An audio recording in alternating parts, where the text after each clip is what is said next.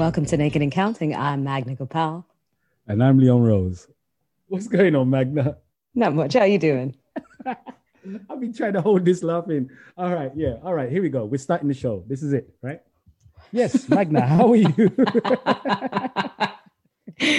All right. Well, I think we should give them a little context because just before we start the show, we always cut the Zoom off, cut the mic off, and we just, prepare ourselves and then we start recording. But this time, Magna was making some funny hand signals at me, and I just couldn't contain myself. Lucky this is not a live show because I don't think we would have got any work done if that people could see that.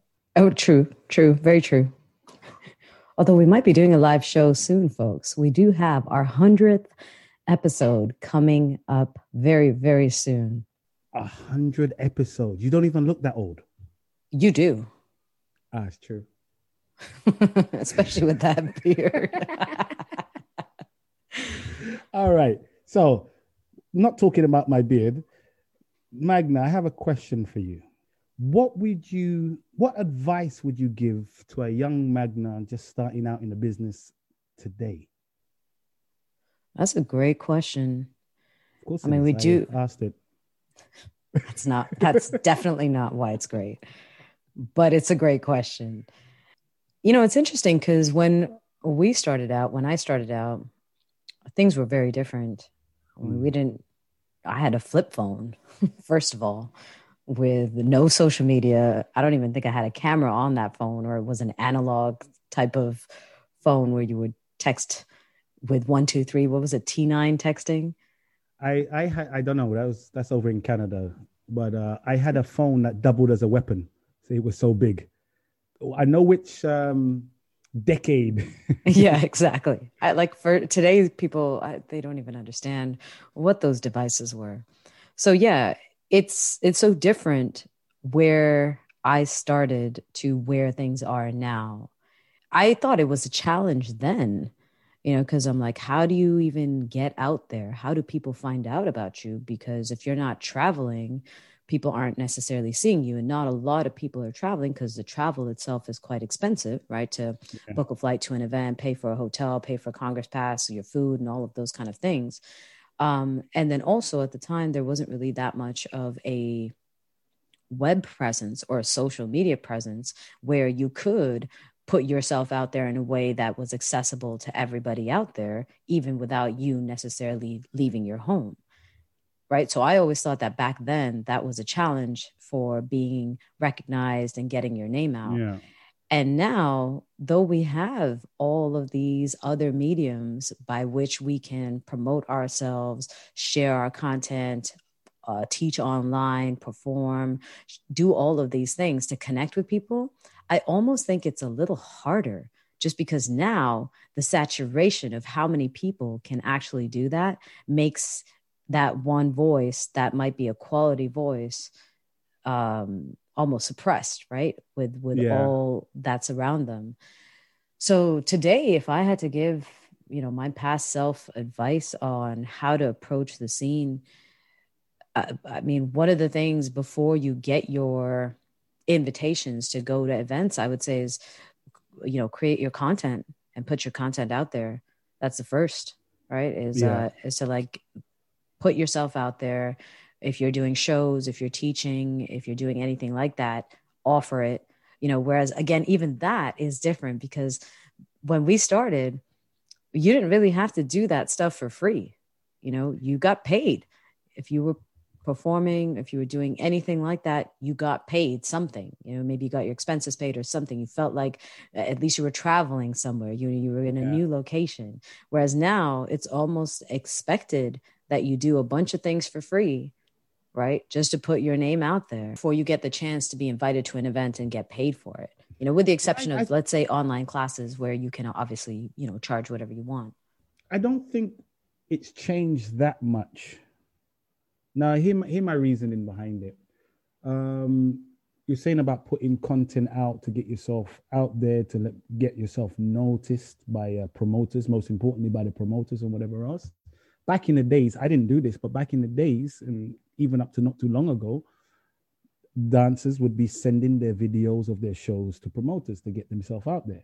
Now that's changed because we have a certain medium that's out there. So maybe they won't be sending the an MP4 or a movie to the promoter. Now they'll be sending a link. So that's kind of similar.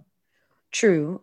Although now, how do you stand out, right? Because back then, I never did that myself either. So I don't know to how many people someone would be sending a video to, and also how many people are recording those videos, right? Because same thing, like your access to a space where you can actually record a nice show that feels like a show, because doing it in your studio is not the same as doing it on stage with lights, right? So if you don't have that recording, if you're just created a show and you put on your costume and you record it for the sake of promoting it so that you can eventually perform it, it's not going to have the same effect. Whereas you can do that with social media. However, with social media now, everyone has something that they can share, right? Again, it's like there's so much more now. Whereas before, if you were sending videos, you were like one of a few who were sending videos. Not that many. I don't know. I don't know. Organizing events over the years, I've had a few people send me videos. That's what I'm saying, right? So yeah, but to tell the truth, it still comes down to, even with a good social media presence, it still comes down to the Holy Trinity. It comes down to social dancing out there. If you want to get out there, if you want to go and perform and travel around the world and be in the congresses and whatever else, first of all, you got to get noticed, right? So whatever, whether it's back in the days, emailing a promoter or sending a link to a promoter, or being so active that promoters notice you on social media. Right. Now, once you've got that connection, you need to go in there with a plan. This is what I would be telling myself. You need to make sure you go in there and social dance. You got to remember why you're here first of all. Right. And I think that's something that everyone loses track of. Like, everyone started because, I love this dance. They're out partying, social dancing, having a great time.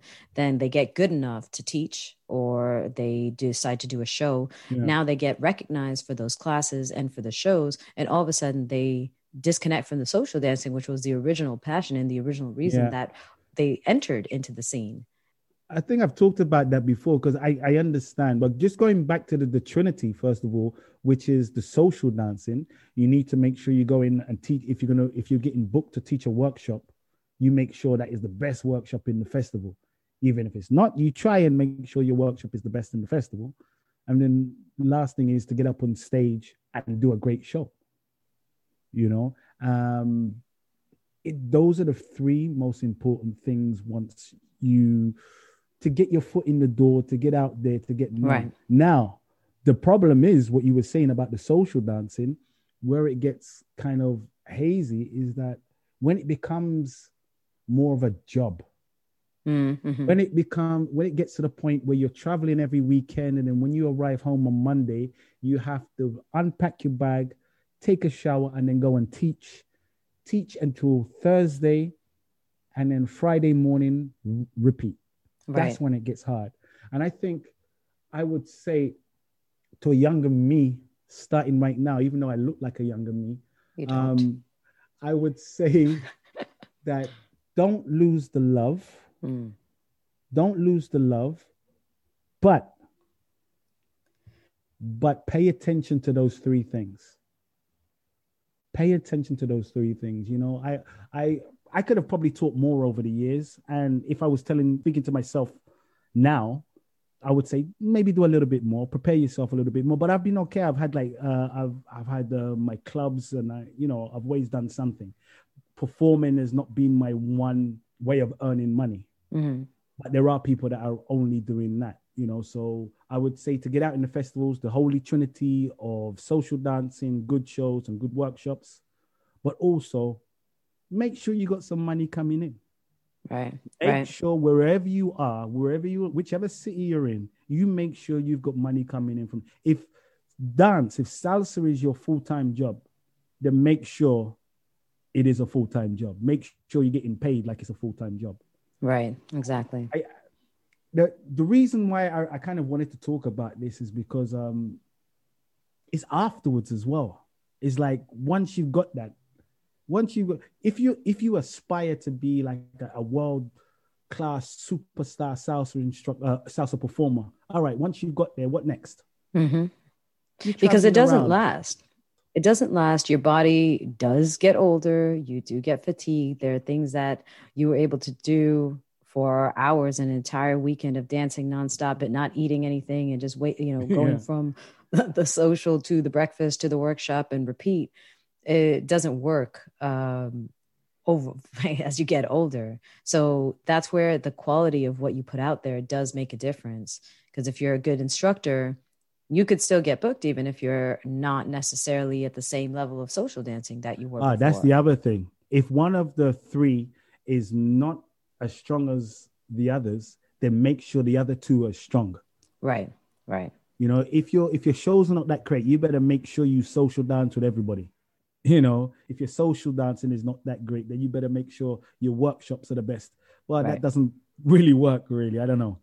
Well, I guess you can be an amazing social dancer and a bad teacher, or Of course. an amazing What teacher.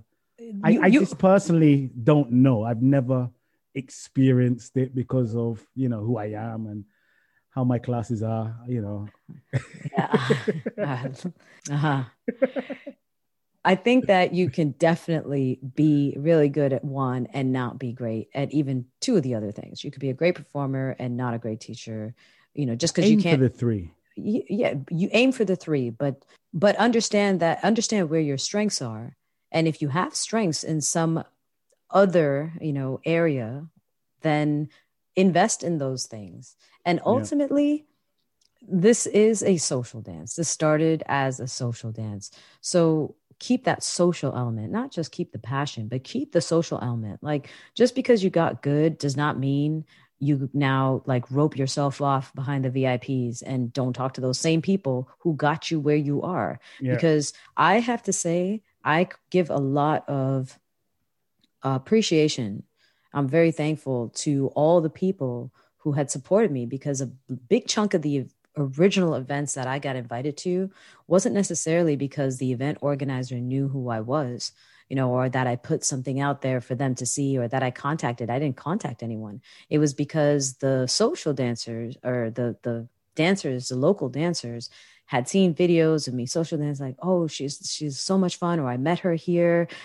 It was great to dance with her. She's friendly with everyone. Can you bring her to our event? So those people that were connected with event organizers actually reached out to event organizers to ask them to bring me then all of a sudden saying, oh, I'm too good to talk to all of you, because now I'm at this level of being an artist who's traveling all over the world and getting paid for it. That's not a good approach. You always want to maintain that connection with people, because that's your the base. road to failure. That's the road to failure. How many oh my God, come and gone? All of a sudden, they got big heads, they got big sunglasses and big hats, and now they know where to be seen. Touche. But it's true, right? Very true. So for budding, aspiring artists out there, remember what we said. Make sure your presence is known on social media. You can do minimum of having like a couple of shows and just being active. Or you can have your online classes. You can do a lot of things. Put your content out there. Put your content out there. And then once you get invited to these congresses, make sure you're social dancing, make sure you're performing, and your workshops. Make sure your workshops are good. And the last thing I would say, well, prepare for the future is the last thing I would say. The penultimate. And the last thing I would say... I feel like you just went to dictionary.com. Today's word was penultimate. The last thing I would say is, while you're out there sharing stuff on social media or speaking to promoters or speaking to other dancers, why not talk about this podcast? Ooh, that was nice. Very smooth. I like that one. Yeah. That was the best one in the past year. This is COVID, man. COVID. I just got my jab. If anybody's listening to this, I just got my jab today. Did you get your jab the other day, right? I got my jab a couple of weeks ago. I'm getting my second jab next week. There you go. So, there's some people out there that maybe don't want to go and get it. But listen, we're still alive. And if you do, then use us as a reference. We want to get back out there. We want to get back out there on the dance floor. So do what you have to do. Whatever it is, do what you have to. Yeah, so we can get back out there and share this podcast while you're doing it. Share it with your doctor that's giving you the jab. Perfect place to start. Until the next episode. Ciao, everybody. See you next time.